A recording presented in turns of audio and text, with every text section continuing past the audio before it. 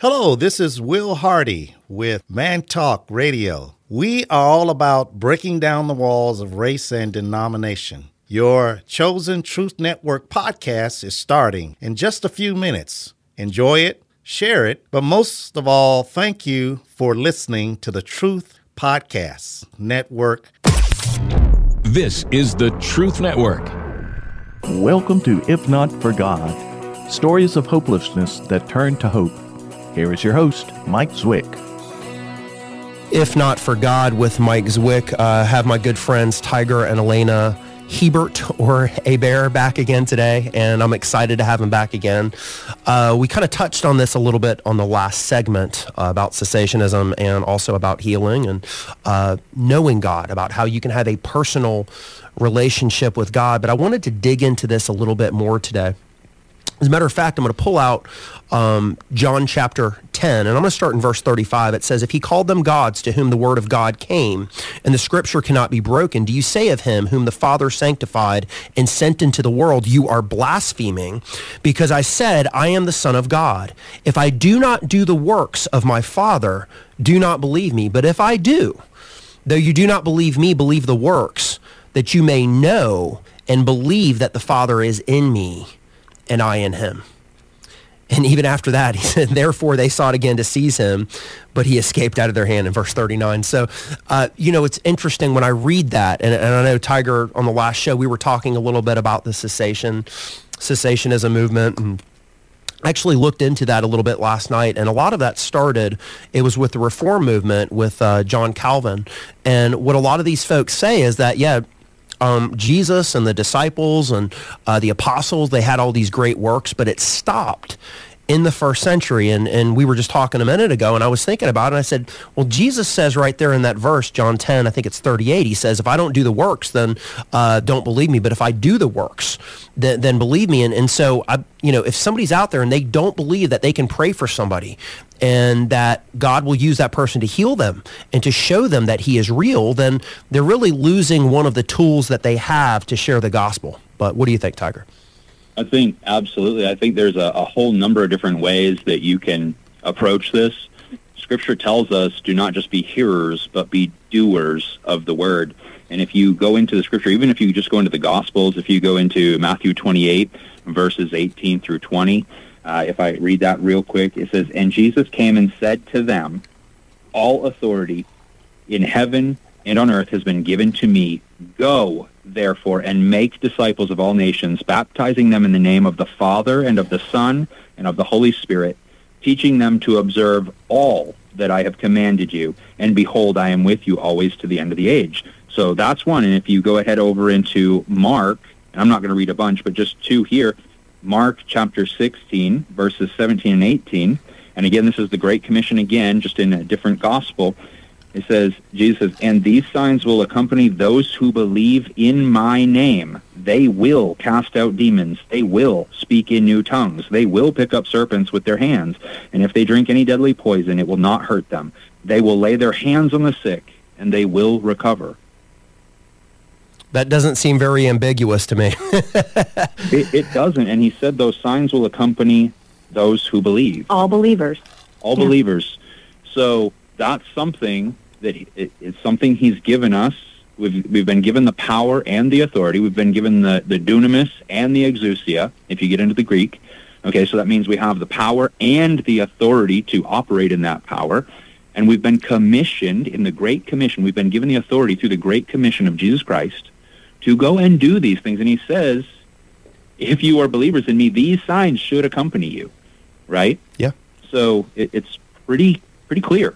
And that's pretty much the end of both of those Gospels. There's no footnotes afterwards where Jesus said, okay, you can stop now. Or in 100 years, it's all going to stop. Right, You were actually telling me the other night, or last night, Tiger, that you said, well, Mike, you asked me, when did you get to a point in your life where I think it's where you knew God, or where you just, you never went back? And I really kind of thought about it. And I said, well, I was in my late 20s, and I believe it was in 2008.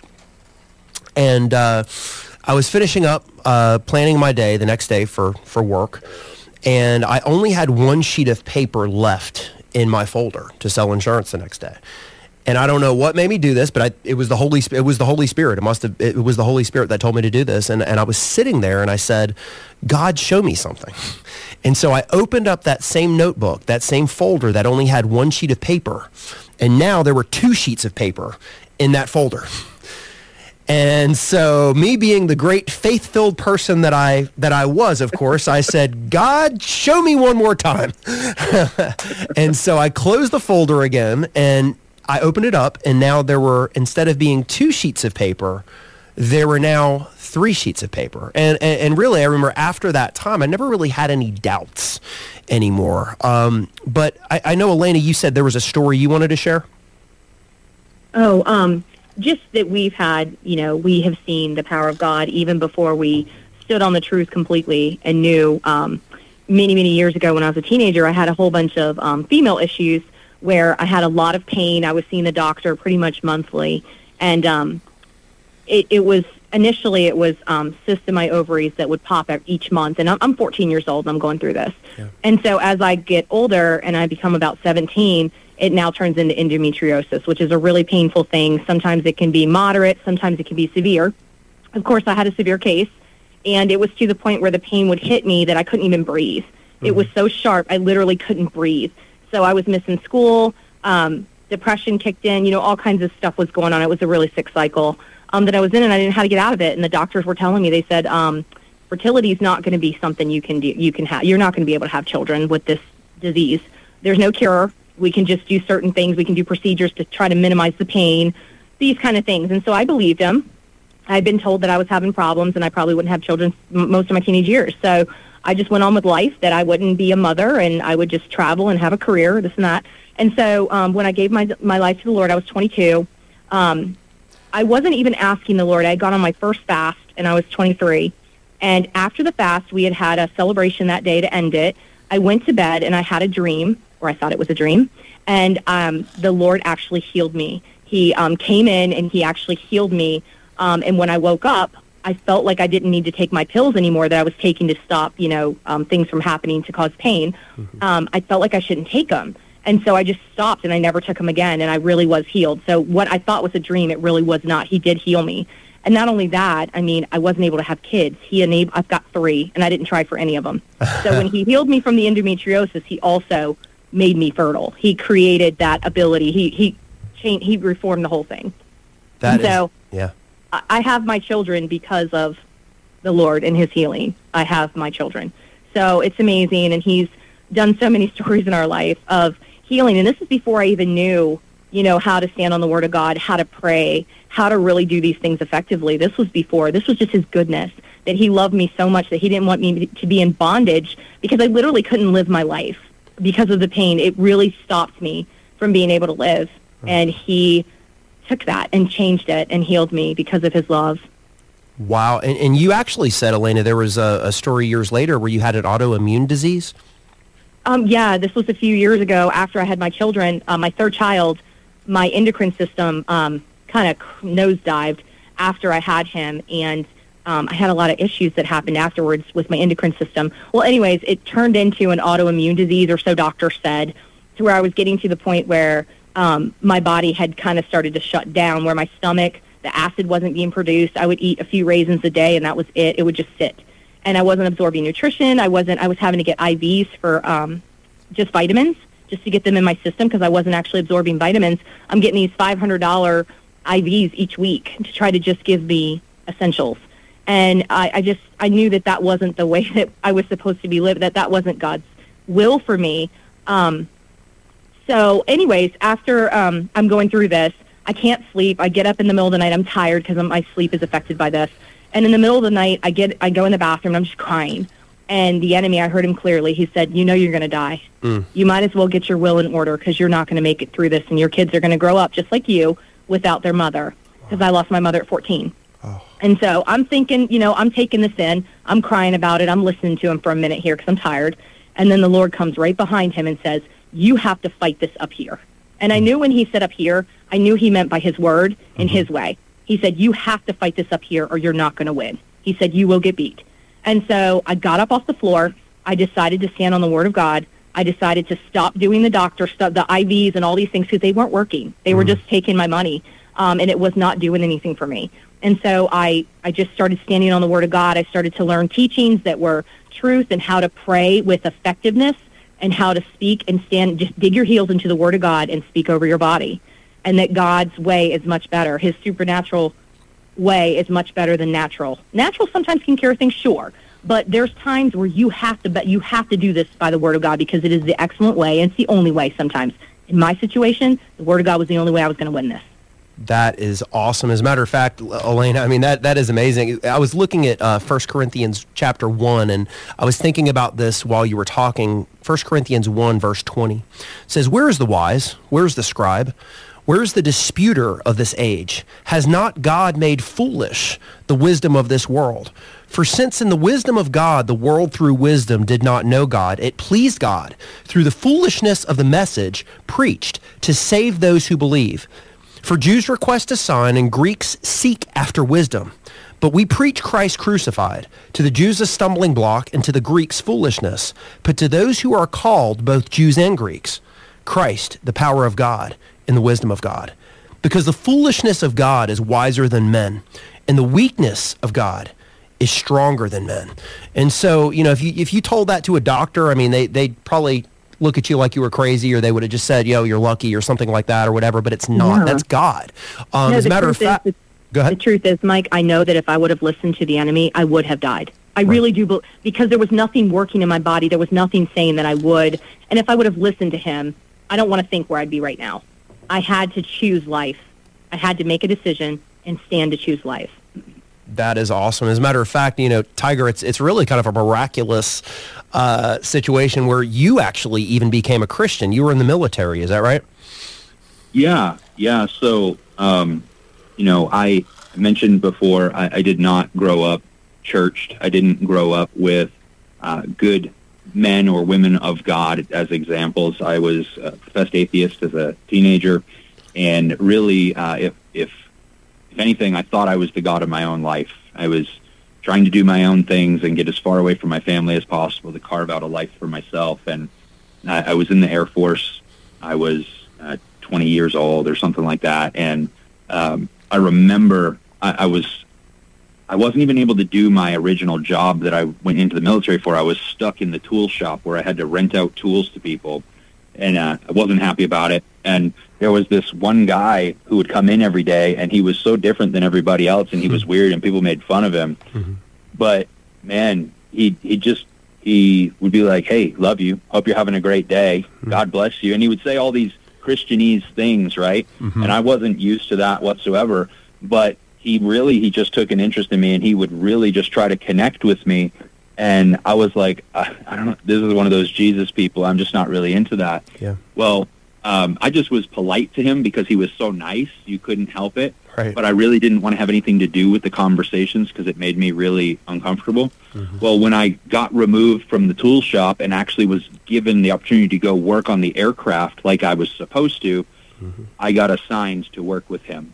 And so I worked with him and another young guy pretty much every night, 12, 13 hours a night. We were on night shift, and he just showed compassion towards me as a person to get to know me, but he preached the gospel. Mm-hmm. And he was always talking about how great Jesus was. And I thought he was nuts, but he was the nicest person I had ever met. And everybody was like, "Oh, man, he just did too many drugs before he came in the military. He's just not all there," because he was so different. He was so countercultural to everything that we were exposed to. Mm-hmm. And I became friends with him, and I would let him preach to me, like, just because we were friends, but I wasn't trying to go and become a Christian or anything. And he asked me, he said, "When are you going to come to church with me?" I said, "I'll go one day."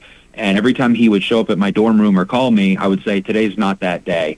And so he showed up one night, and he knocked on my door. I opened the door. He said, "Get your shoes on. We're going. I'm tired of you telling me it's not the day."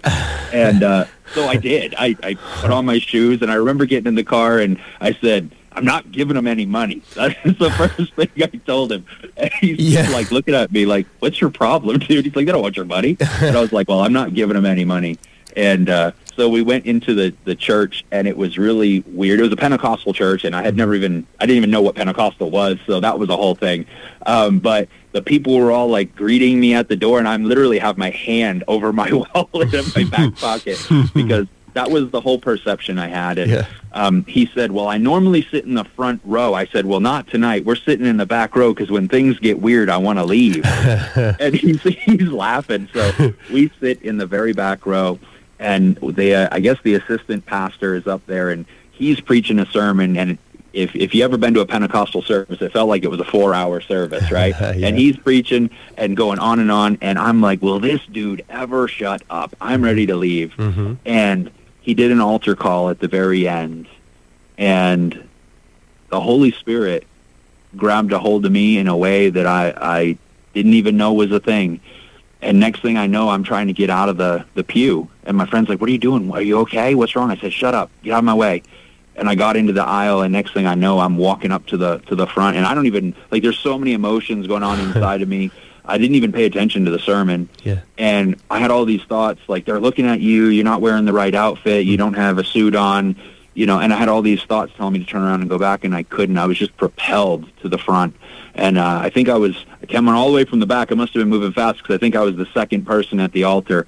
And there was a young girl up there, a few years younger than me.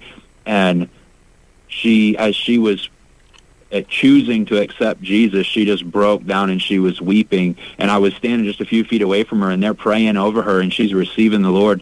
And I remember saying inside of myself, I heard myself say, that is the most beautiful thing I've ever seen, and I need that. And so they turned to me as they're praying over this young lady. The pastor or the minister or whatever turns to me next, and he said, son, are you ready? And I said, yes, I am. And I accepted the Lord right then and there. And I don't necessarily recommend this to everybody, but I literally started repenting of everything I could think of right in front of the whole church. I had to just lay it all down for the Lord. And that was, almost 20 years ago now.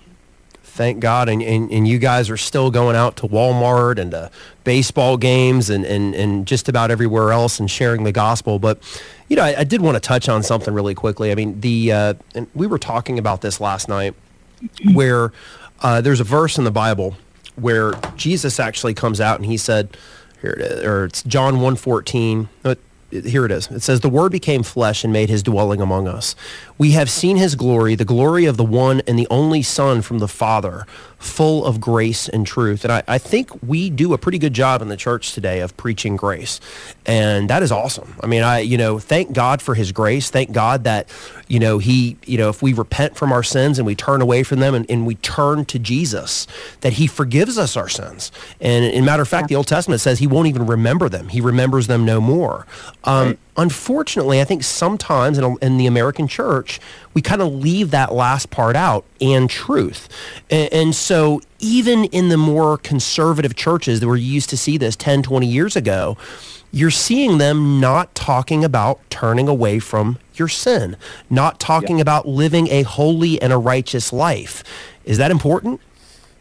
Absolutely. There's a couple scriptures that just jump out right away about sin, and I have my own opinions about it, but let's get right into the word first. If we stay right in 1 John, we go over to section 3, chapter 3, verse 8. Whoever makes a practice of sinning is of the devil, for the devil has been sinning from the beginning. The reason the Son of God appeared was to destroy the works of the devil.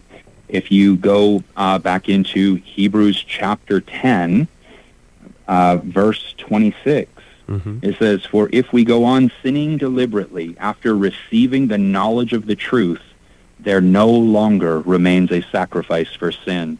If you get into, I think it's maybe John 14 or John 15, it talks about the vine. The Father is the vine dresser. Jesus is the vine. We are the branches. We must remain in the vine. We must bear fruit. If we are not abiding in him, if we are separated, or if we're not bearing fruit, we are cut off and we are cast into the fire. Right? So Scripture is very clear. There is a hyper grace message that's going on, and it's not that God's up there waiting for us to mess up so he can smite us. That's not it. That's not the nature of it. He has said, listen, This stuff is destructive. This stuff, this sinful nature wants to put you into bondage. It wants to separate you from me. It wants to send you down the wrong road. It wants to send you to a path of destruction, for the wages of sin are death. I have created a way for you to come to me, the Father. I have given you my Son, the way, the truth, the life. He is the path to the Father. And he has given us his Son so that we can come to him, so we can come boldly to the throne of grace. Grace, I think it's so good that you brought this up. Grace is a gift from God to give us the ability to stop sinning. It's not to be just forgiven of the sin to continue. It's the power to be free. Scripture tells us over and over again that sin is bondage. It makes us a slave. Mm-hmm. So we are going to be a slave in life to one of two things. Everybody who's listening to this message, you are a slave to one of two things. You are either a slave to sin or you are a slave to righteousness. And I'll tell you, one of those actually comes with a whole lot of freedom. Mm-hmm. It comes with love. It comes with power. It comes with joy. The other one, not so much. And the truth is, nowadays in the culture, they don't want to call sin sin. Nobody wants to even acknowledge sin as even being a real thing. And the truth is, when you do that and you take away sin, people's ability to recognize that they're in sin, you are nulling and voiding or devaluing what Christ did, because Christ died on the cross for our sins. And if we're not going to call sin sin and we're going to allow people to do whatever feels good in their heart, we're basically taking away what Jesus did. We're taking the value out of it. Yeah, I mean, as a matter of fact, I'm looking here at Matthew chapter 13 and verse 3. Then he spoke many things to them in parables, saying, Behold, a sower went out to sow. And as he sowed, some seed fell by the wayside, and the birds came and devoured them. Some fell on stony places where they did not have much earth, and they immediately sprang up because they had no depth of earth. But when the sun was up, they were scorched, and because they had no root, they withered away. And some fell among thorns, and the thorns sprang up and choked them. But others fell on good ground and yielded a crop, some 100-fold, some 60, some 30. He who has ears, let him hear. And you know, when I look at that, I'm kind of reminded so many times, I think, in our Christian circles, especially probably in the last 50 years, we've been taught to make a decision for Christ and to say yes to Jesus and to, hey, go up to the front and get saved. And the problem with that is that's it for many people. They go up, they say a prayer, that's it, and then they're never really close to Jesus. Not all of them, but some of them, they never live their life close to Jesus, but they say, no, I'm fine because 30 years ago I said a prayer. Yeah, they're not walking it out. They're not walking out the freedom, because the Lord tells us to walk out our salvation with fear and trembling. He says, work that out. You have to it's a process, and it's not one and done. Right. It's not you said a prayer, it's walking it out. And so one thing that my healing taught me when I was healed from the autoimmune disease, and I'm still alive today, is that the Word of God has to be the absolute. You have to choose what you're going to believe. You can't be in the world with the medical system and believing the doctors and believe God at the same time, because a lot of times they're contrary to each other. I'm not saying doctors are evil, don't go see, I'm not saying that. But if you're going to believe in the real healing that the Word of God talks about, that is by the Word of God. That's what heals you.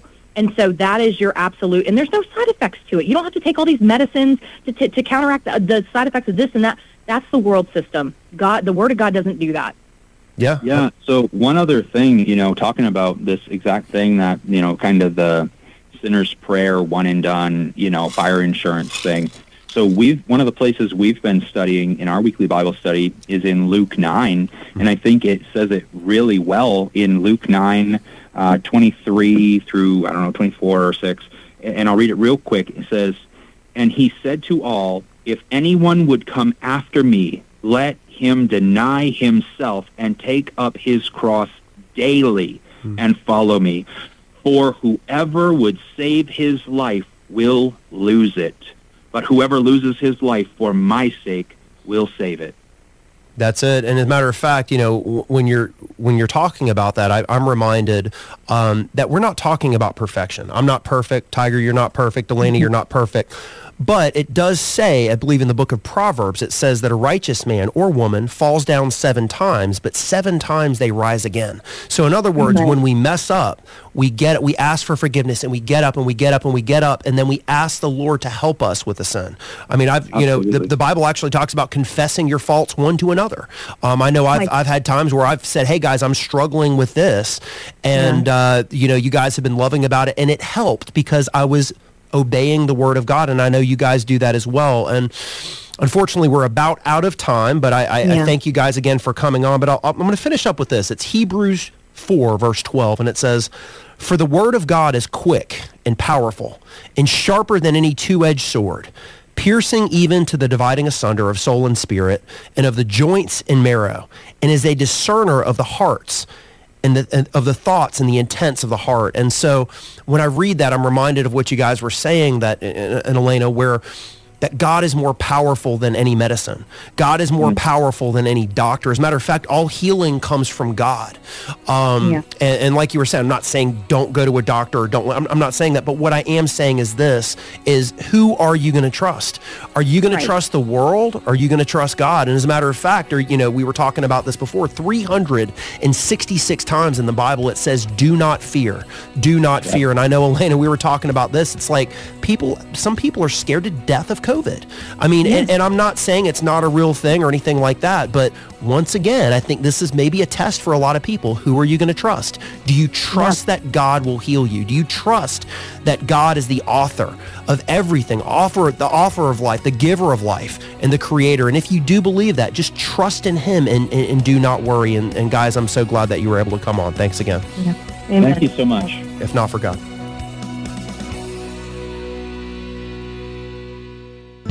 The pandemic has reminded us how fragile and unpredictable life is. Have you thought about your loved ones and their financial security if the unexpected happens? Plan for the future with PRCUA Life. Since 1873, the Polish Roman Catholic Union of America has been protecting its members and their families financially. Join PRCUA Life today and take advantage of affordable life insurance plans, competitive annuity rates, and additional member benefits. You can even lower your income tax bill and boost your retirement income by opening a new PRCUA Life annuity or transferring your existing account. Earn up to 3.75 APY with a 1-year guarantee and $500 minimum deposit. Visit prcua.org or call your local PRCUA representative at 336-776-7456. PRCUA Life, protecting life through all its stages. This is the Truth Network.